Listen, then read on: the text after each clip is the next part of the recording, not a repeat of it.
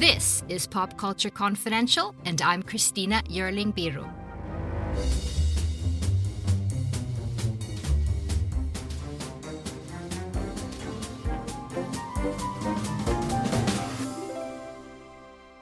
Hey guys, I'm back with my favorite movie polymath, Eric Anderson, editor-in-chief at Awards Watch. Is that a word? Is it? I don't know. I'm gonna have to Google that and make sure it's a compliment. It's a genius. Yes, it's definitely a compliment. Oh, good. So we're back covering the Sundance Film Festival, and this time we've got a few titles to report back on, and I can't wait to hear your thoughts, Eric. In general, how's your festivaling going? You know, I have to say I need to give a shout out to the programmers and to everybody at the festival for creating a completely from the ground up platform to be watching everything that we're watching, because it's been tremendous. It's been fantastic, and everything looks great. There's no weirdness like sometimes you'll get with like screener apps and things like that. It's been pretty flawless. It's been flawless. I totally agree. And it's worked so well. I've had no problems. They've done a really good job with all the interviews. I don't know if you know this about me, Eric, but I'm a crier. And I've been crying at tragedies and musical performances and great shows and Muppets and I don't know what. There's been some incredible movies. And so it's probably better that I'm home than I'm at the actual festival crying. I know. Although, sometimes being at a festival with a bunch of people, seeing something for the first time and having that type of visceral experience can be pretty, almost transcendent, really. I miss that. I do too. I definitely miss that part. I don't, miss running around in the snow and that kind of thing, but I definitely miss, going out into a lobby and seeing my peers and friends and talking to them before I just, throw off a tweet, 10 seconds after I see something. But let's get started. I think let's start with the premiere movie. That's Coda. What did you think of this? So I think my comment, and then it wasn't, an original one because a lot of people thought the same thing, was that it was somewhere between like Glee and Sound of Metal. And that was actually a good thing. It was a compliment. I really, really liked it, even though there was absolutely nothing about it that you could not tell was coming, 5 minutes, 10 minutes, 30 minutes before it happens. It hits exactly the beats that this kind of story does, we've seen in other formats before. Except I didn't mind at all because everybody in it is so good. It is conventional, but it's somewhere around here I started crying. It's just heartwarming and accessible, and the whole cast from the marvelous Emilia Jones. Now, the story is about Emilia Jones plays a girl in a family where she's the only hearing member of the family. The mother, father, and brother are all deaf, so she's a CODA, child of deaf adults. And I absolutely love the environment that the movie's in, like a fishing business. That felt very original, and it's just a very, very heartwarming story. Yeah, I like the location too, and it was almost a little bit of a surprise that there weren't some pretty hardcore like Ben Affleck, Matt Damon type of accents going on there, because it's Gloucester, Massachusetts, and that's as Massachusetts as it gets. Mm-hmm. But yeah, I thought the location was cool. The idea was cool, especially for, this young high school girl working on a fishing trawler, which is highly unusual. I just thought that made for something very different, and that she actually liked what she was doing, even though she wanted to do other things. It wasn't like she regretted it or anything like that. Now, this movie was the one, there's always one at Sundance that sells for amazing amount of money. Last year it was Palm Springs.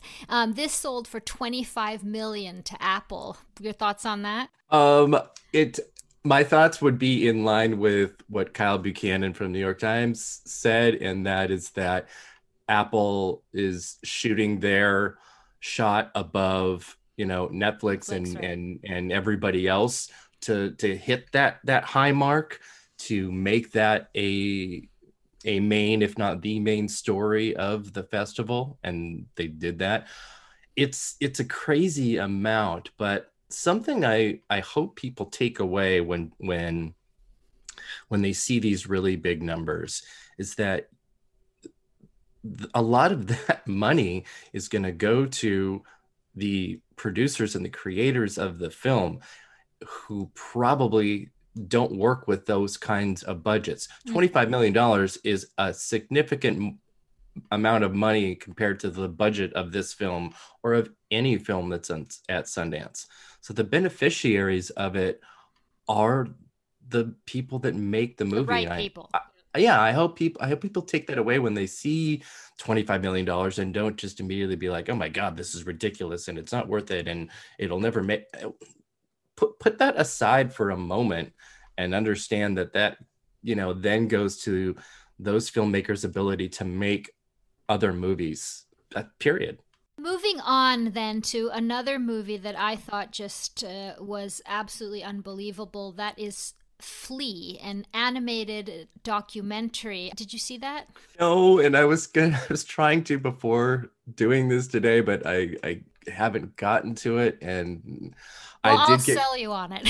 Oh, no, no, I know everybody I know has, and everybody Oh loves it. my God. It's another one that sold for, I think, seven figures or something like that, and so worth it. It's a Danish documentary. It's an Afghan refugee who agrees to tell his story about his persecution and escape under incredible conditions and his relationships today and how they've been affected by his background and everything that's happened to him.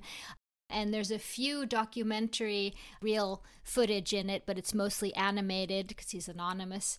It's really incredible. And I know that Riz Ahmed is now going to do the one of the American voices in it, and they've gone in as producers on that. And Nicholas Coster-Waldau. Yeah, I'm super excited for it as a film. I think the concept is pretty fascinating, and it reminded me of Welcome to Chechnya, Mm-hmm. which used a tremendous amount of Facetune to disguise its people so that they could be safe. So I'm fascinated by this story. I want to see obviously the original version before an English language dubbed Yeah, version, do. but I'll watch that one too because I'll watch or listen to Riz Ahmed do absolutely anything. Yes. Okay, next one that you really liked. I also watched on the opening day Censor, which I thought was really, really fun. And it's this taking on the UK standards of what was called video nasties in the 80s, which was extreme hardcore gore. And so the censors there had to like keep cutting or requesting cuts, little bits and bits of things that look too realistic, like needles in the eye or whatever it might be. And it turns into this woman that is leading this specific movie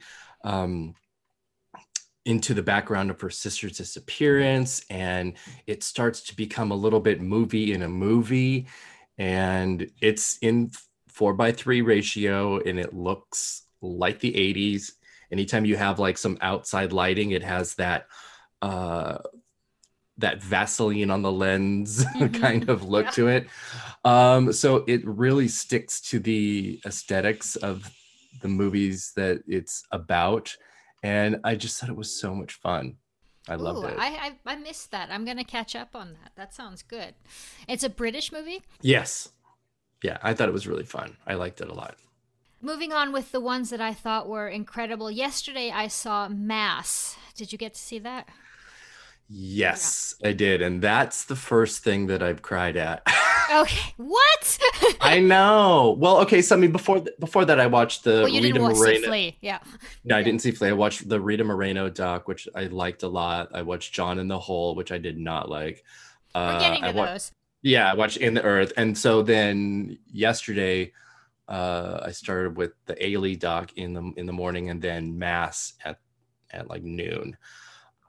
Yeah, that it's Mass is just for me, it's just a stunning screenwriting and directorial debut by Fran Kranz is his name.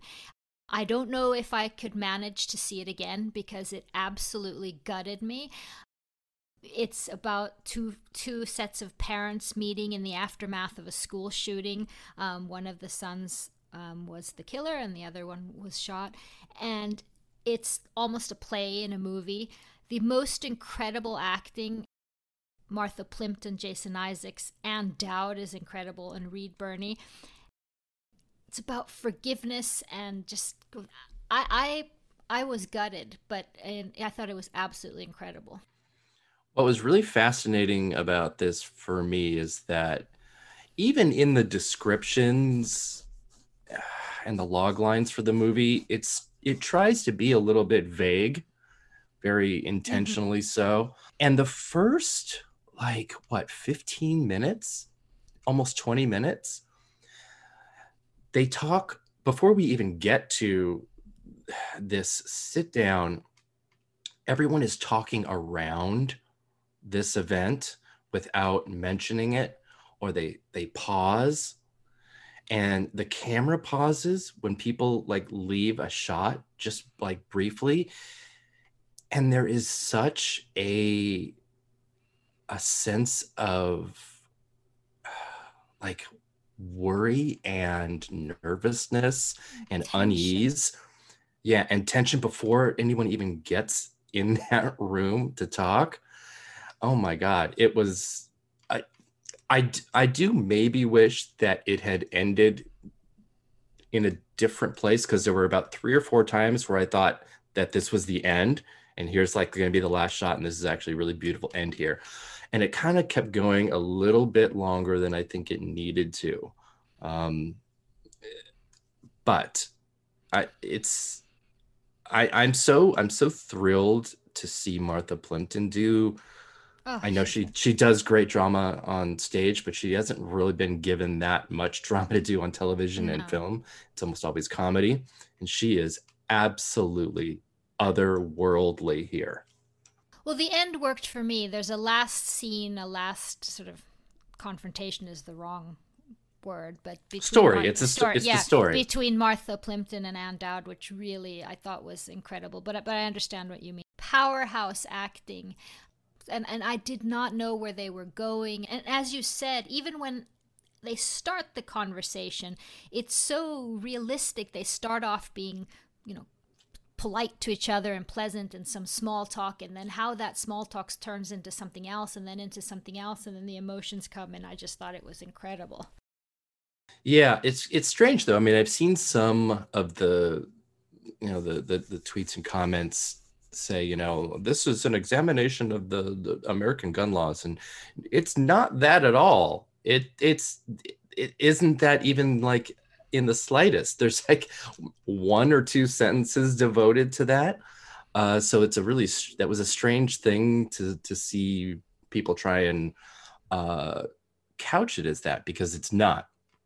It is about this direct addressing of parent to parent, and personal forgiveness and forgiveness of others, and And grief. I hate to even make that sound as simplistic as it does, because it really unfolds in a way that it's just undeniably empathetic Mm. and moving.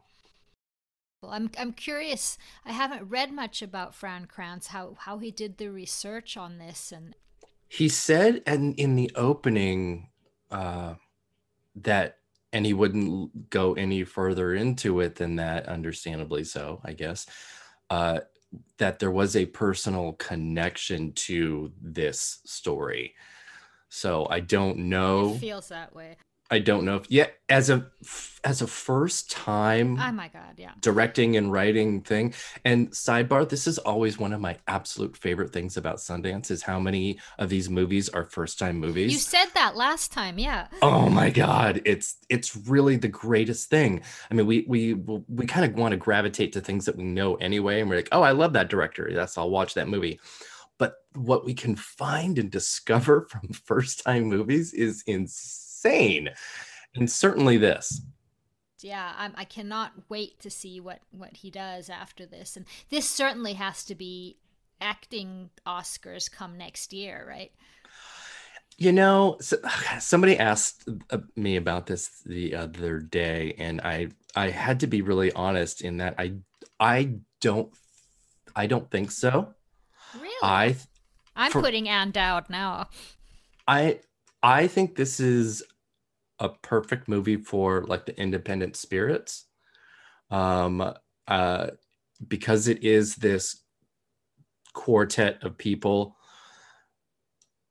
I think if you're trying to really, push one lead over supporting, you can make the argument that Plimpton and Isaacs are more lead because it does open and end with them, Hmm. but it's pretty minimal in that sense. But And it's like really, SAG ensemble? I would say I would write it down for the Robert Altman Award at the Spirit Awards like immediately. So I don't know. We'll see. We'll see who picks it up as well and how they want to manage it. I can see Netflix doing this. They've been conspicuously quiet this Very quiet. festival. Very, very Hello. quiet. So I know that they're working on stuff. I know that They're they're gonna. hovering. They're hovering. They are. So we're gonna get like a flurry of like blah, blah, blah, blah. Yeah, And yeah. I could see them picking this up pretty easily. I'm going to make a pivot here, which is very, very different, but in the same vein in terms of a directorial debut, which I'm awestruck by. Did you see Summer of Soul? I did not. So, Summer of Soul is a documentary by Questlove, The Roots. Yeah.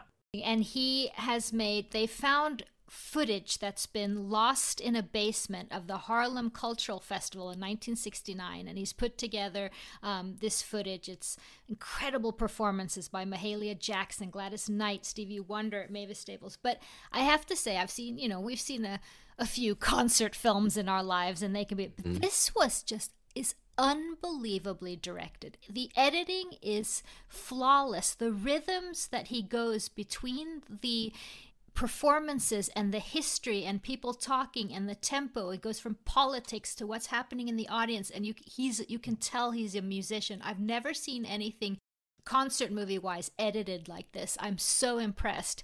And it's just at the end it was like a standing up at the sofa just. I think that's the other thing missing from the festival experience is the standing ovation because it's like when you got like one or two people at home that are maybe going to do that. Yeah, I've heard great things about it, and something that I mean, you kind of touched on it too.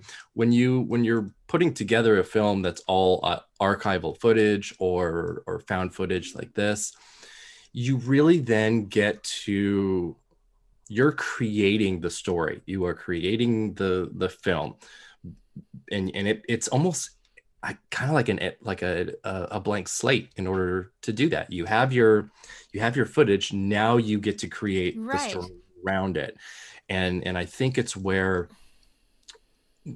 movies like this and documentaries like this can just be so successful if the point of view and the editing and directing, like you said, is so zeroed in. And there's So incredible new interviews in this as well, interspersed between. But he has this ear for like, no, this performance we're going to watch the whole one, and it's exactly the one where you as a viewer are like, do not interrupt this because I'm in I'm in like a catharsis right now, listening to Mahalia Jackson or whoever it was that Onina Simone at the end. It's just yeah. mind blowing. And I have to say, there were several documentaries about incredible performers and entertainment that were really good that I've seen now. You were mentioning Rita Moreno. Did you like it? Oh my God, I loved it. I thought it was so funny and clever. It opens, the opening credits are just all of the awards that she's won. EGOT. Um, which was amazing. And then her sit down interview segments had her EGOT in the background. I'm just like, legend, legend. If someone doesn't know what EGOT is, that means that she's one of the very, very few that's won an Emmy, a Grammy, an Oscar, and a Tony. And they even talk about it because Whoopi Goldberg is one of the interview subjects, and she starts it. She even brings it up Mhm. about EGOT. It's just so damn funny. But it's one of those.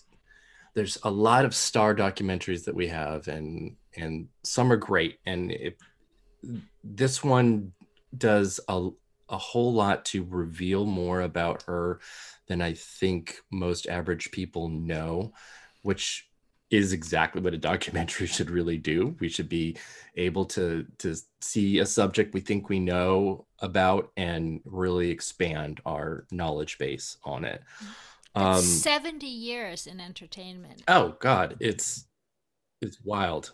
The interview portions got so open and deep and heartbreaking, and just the level of discrimination that she's faced in playing roles where they literally, had darker makeup on her to look like Indian or whatever she was supposed to Hmm. be, and the misogyny and the assholery of Marlon Brando, and Oh my goodness, even more yes. horrible experiences that she just talks straight into the camera about. I mean, it was so raw.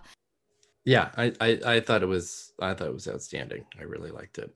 And I'll just quickly mention that I also watched the Sesame Street documentary Street Gang, which also ended up crying. It was also very good. Thought I'd get into, or we get into some of the stuff that maybe wasn't quite as good. And you mentioned John and the Hole, one that people were really looking forward to. I think they were looking forward to it because, again, talking about log lines, you're like, okay, this is fascinating. What in the world is going to Really? happen here? You know, a kid throws his mother, father, and sister down this like bunker hole, and here we go. Why and what happens and all this, and it, it just was. It was toothless, is how I described it. It wants to sort of have the same kind of mood as like a Michael Haneke or Yorgos Lanthimos, but it's so unwilling to dive any deeper. We don't have any insight whatsoever as to why he does it, which is okay. I don't necessarily mind that because you know a lot of the films of those directors you can still work with that. But it ends up being, I guess, kind of boring. It doesn't go past that log line. I mean, No, it's like, okay, and then what? And it's from the screenwriter of Birdman, which I really yeah, like. But yeah, and it's beautiful. It's absolutely stunningly filmed. The first shots of it are really good. But it's just like, and there's a very weird side story that doesn't make any sense. And I don't need a movie like this to make sense, but to have some sort of feeling in your gut of what they're trying to say, what's the message, what, and it's like, it's not, this kid's not really creepy enough or to be that genre, and it's not sort of brainy enough to be that genre. I don't know what it was trying to do, really. yeah. It's all of those things and less and And there, because he's good, the kid. It's not that. I mean, yeah, Charlie Shotwell is great, and I think he could have done much more with what he was given. And it's I mentioned this morning on Twitter because it's kind of fascinating. It's one of, I think, three things I saw so far that uses the 4:3 aspect ratio, which is why? interesting, strange new thing to kind of that filmmakers are doing right now, is kind of reaching back to this uh, this older style and look and appearance. And for this, I thought it was fine, especially when you have the POV of the hole from underneath. You've got square on top of square. And I thought that was a really great look. But again, it was the kind of thing where it was like, it almost felt like, hey, it would be really cool to shoot in 4:3 so we could have this one shot of the square hole and the square, camera shot. And then nothing from there. It was, everything about this was like, it's an idea that didn't turn into anything more. Yeah, that old trope, a missed opportunity. Mm-hmm, for sure. Now, did you see How It Ends? No, I have that on my like second day or whatever. It was not for me. That's the one with like all the celebrity cameos, and it's like kind of it's twee. A very indie film during the pandemic. Zoe Lister-Jones, Daryl Wine. It's about they're going to a party, the apocalypse. They know they're going to die, and it's all, they meet all these Olivia Wilde, Fred Armisen, Helen Hunt. But it wasn't funny. I didn't think it was anyway. That's the other theme of this festival too, is the COVID and virus era and subject films, because I think Pink Cloud is as well, without being specifically, COVID. Ben Wheatley's In the Earth was conceived at the beginning of COVID, March 2019, and then shot and completely done under COVID guidelines, and is a pandemic film. So I know we're going to be seeing a lot of them. But I think the trick is going to be making it unique and not, I don't know, maybe quite so literal. Yeah, and it was like several people wrote on Twitter about How It Ends. It's like, yeah, we thought these movies were coming in 2023, 2024. Unfortunately, they came now. And it's too early. They already, you know what it feels like? It already feels outdated. I don't know how to explain it. It's just like, exactly. That's why you have to sometimes give some room, some real distance to something, so that not only so that you can, an audience can feel it somewhat removed from it, but being able to look at things with more information and facts and stuff like that. I mean, like Paul Greengrass's United 93 works because the movie happened so much later. You have to give yourself a little bit of distance. And again, that was very literal, and that was taking real life events. What we're seeing at Sundance with these pandemic and virus type of movies is that they are trying to really it's not about COVID. That's never mentioned, and it's not about that, but it still feels like we're still in it. And it's and movies are both the escapist from real life as well as the commentators of real life. But sometimes you have to figure out when you're telling which story. Right. And this one isn't specifically about COVID, but it, the apocalypse, and it's filmed. You can see how they filmed it during the pandemic with lots of social distancing and things like. It didn't work for me. Maybe it worked for others, but it didn't work for me. On the other hand, in terms of COVID, the documentaries do. I saw In the Same Breath, which is about Wuhan. Very strong documentary. I can recommend that when it comes. But do you have more? Yeah. You mentioned Sesame Street, and I think at the same time was the Alvin Ailey doc, and that's what I watched. I was disappointed. Oh, you were? I was, because for the same reason I loved the Rita Moreno doc. And what I wanted to mention about the Rita Moreno doc was that when it was done, all I could think about was Cloris Leachman and Cicely Tyson passing. Yes. Just days before, and I was like, this is the kind of document that we need for as many of these people that are currently alive and can participate. Right. Because once they're gone and we don't have their voice anymore, it just starts to slip away, and so it just felt more resonant. And ironically, the Ailey documentary opens with Cicely Tyson when Ailey's getting his Introducing him, right? yeah, introducing him at the Kennedy Center Honor or a Medal of Freedom, and so that was really quite poignant. But the thing that was disappointing is the thing that I mentioned earlier, is that I got so little insight into Ailey, at least from what I had already known, and I know he was very reserved personally about his being gay, even about when he had AIDS, and that kind of comes into the end.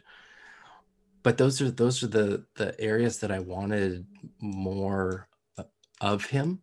There is a lot of archive interviews, and most of it is audio over other things, and there are a few moments that are incredibly enlightening, but very, very few. So I wanted more. And I have to ask you about one of the movies that was most buzzed about ahead of time, and that's Rebecca Hall's Passing, starring Ruth Negga, Tessa Thompson. What did you think of that? That was a little bit of missed opportunity for me, but I did really like it. I liked so much of it. I guess the novel's only like 95 pages, so there's very little, which is fine.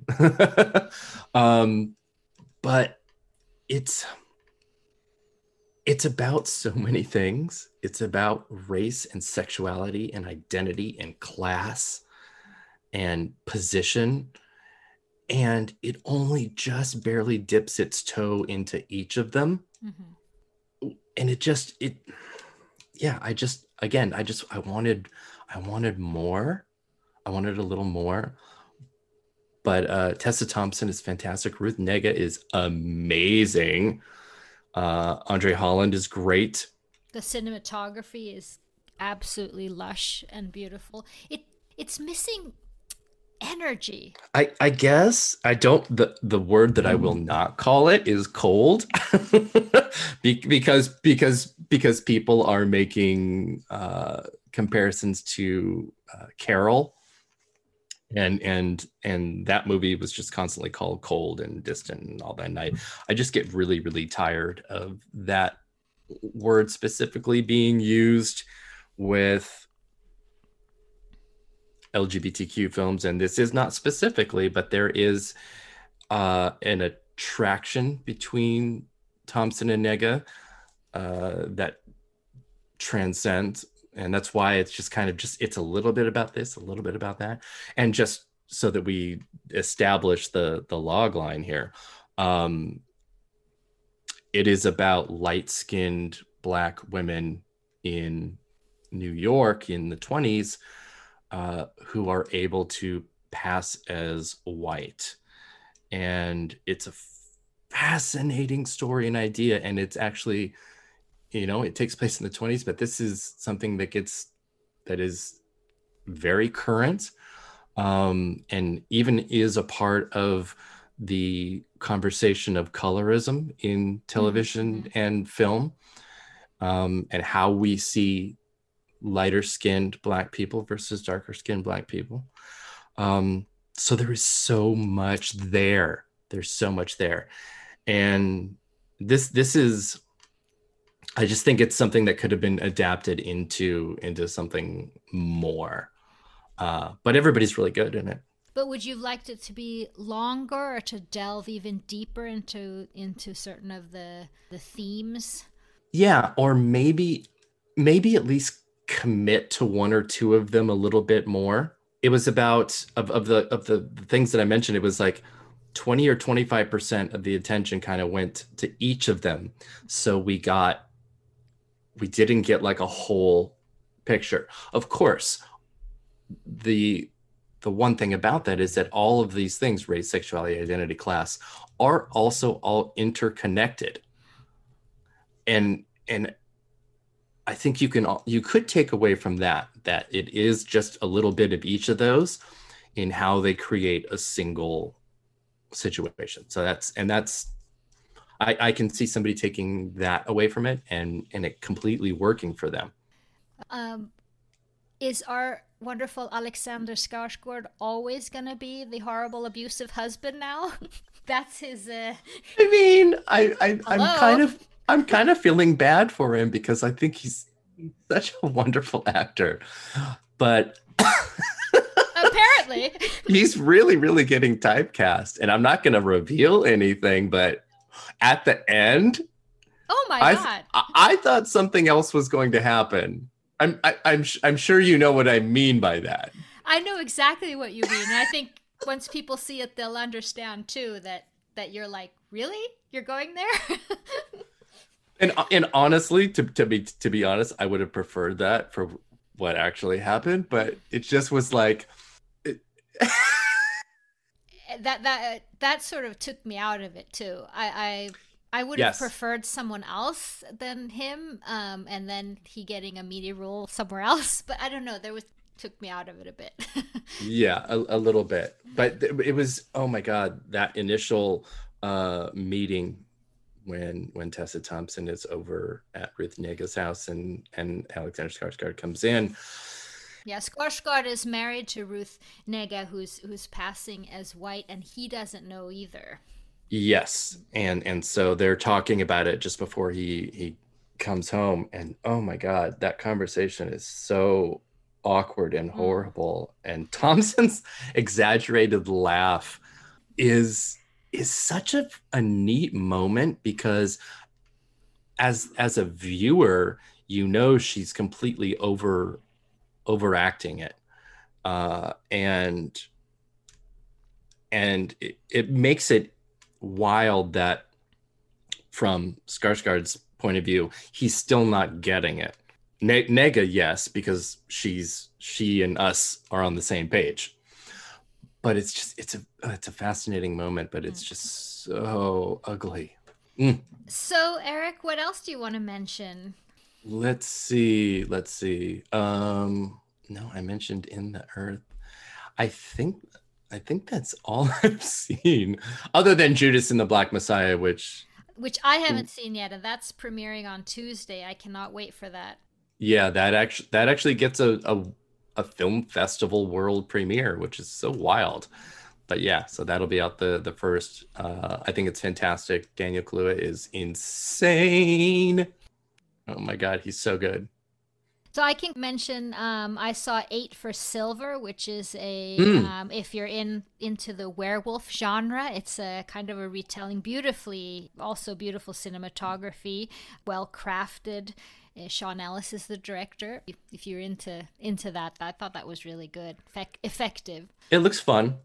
And then I also saw the Sparks Brothers documentary. Edgar Wright, the director, he's my kid and I. We've watched a lot of his movies. He loves him. Baby Driver, Scott Pilgrim. Hmm.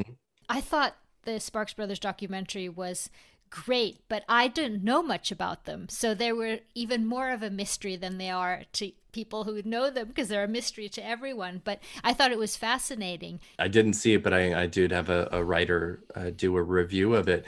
And I love stories like this of the people behind the people kind of Mm, things.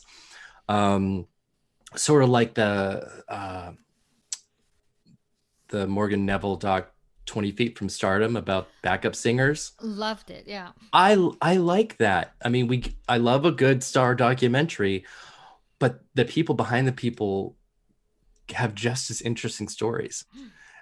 So the idea of, these two guys being behind such huge pop movements of the 70s and 80s, I'm just like, yeah, I want to see this. No, I mean, their career also spanning decades and decades, and it was fascinating. But I think that's what I'll mention now. We have a few interesting things. Where for me, it's Judas coming up. What are you looking forward to? So today, if I can manage my time well, it'll be Together with Ed Helms and Jockey with Clifton Collins Jr., which just got picked up by Sony Pictures Classics yesterday. And then a crazy Nicolas Cage movie, Prisoners of the Ghostland. Yes. Also a lot of gore. Yes. I don't know why I even needed to qualify it as crazy, because Nicolas Cage movies are all totally insane now. But I'm looking forward to that. And that is definitely looks like the kind of movie that really would have been an awesome, midnight movie for a festival. Oh, to be all together, yeah. You just want to be with a bunch of nutty people going crazy over stuff. Yeah. Well, Eric, we'll catch up again. Always a pleasure. Yeah. Eric, thank you so much. Thank you. Hi there.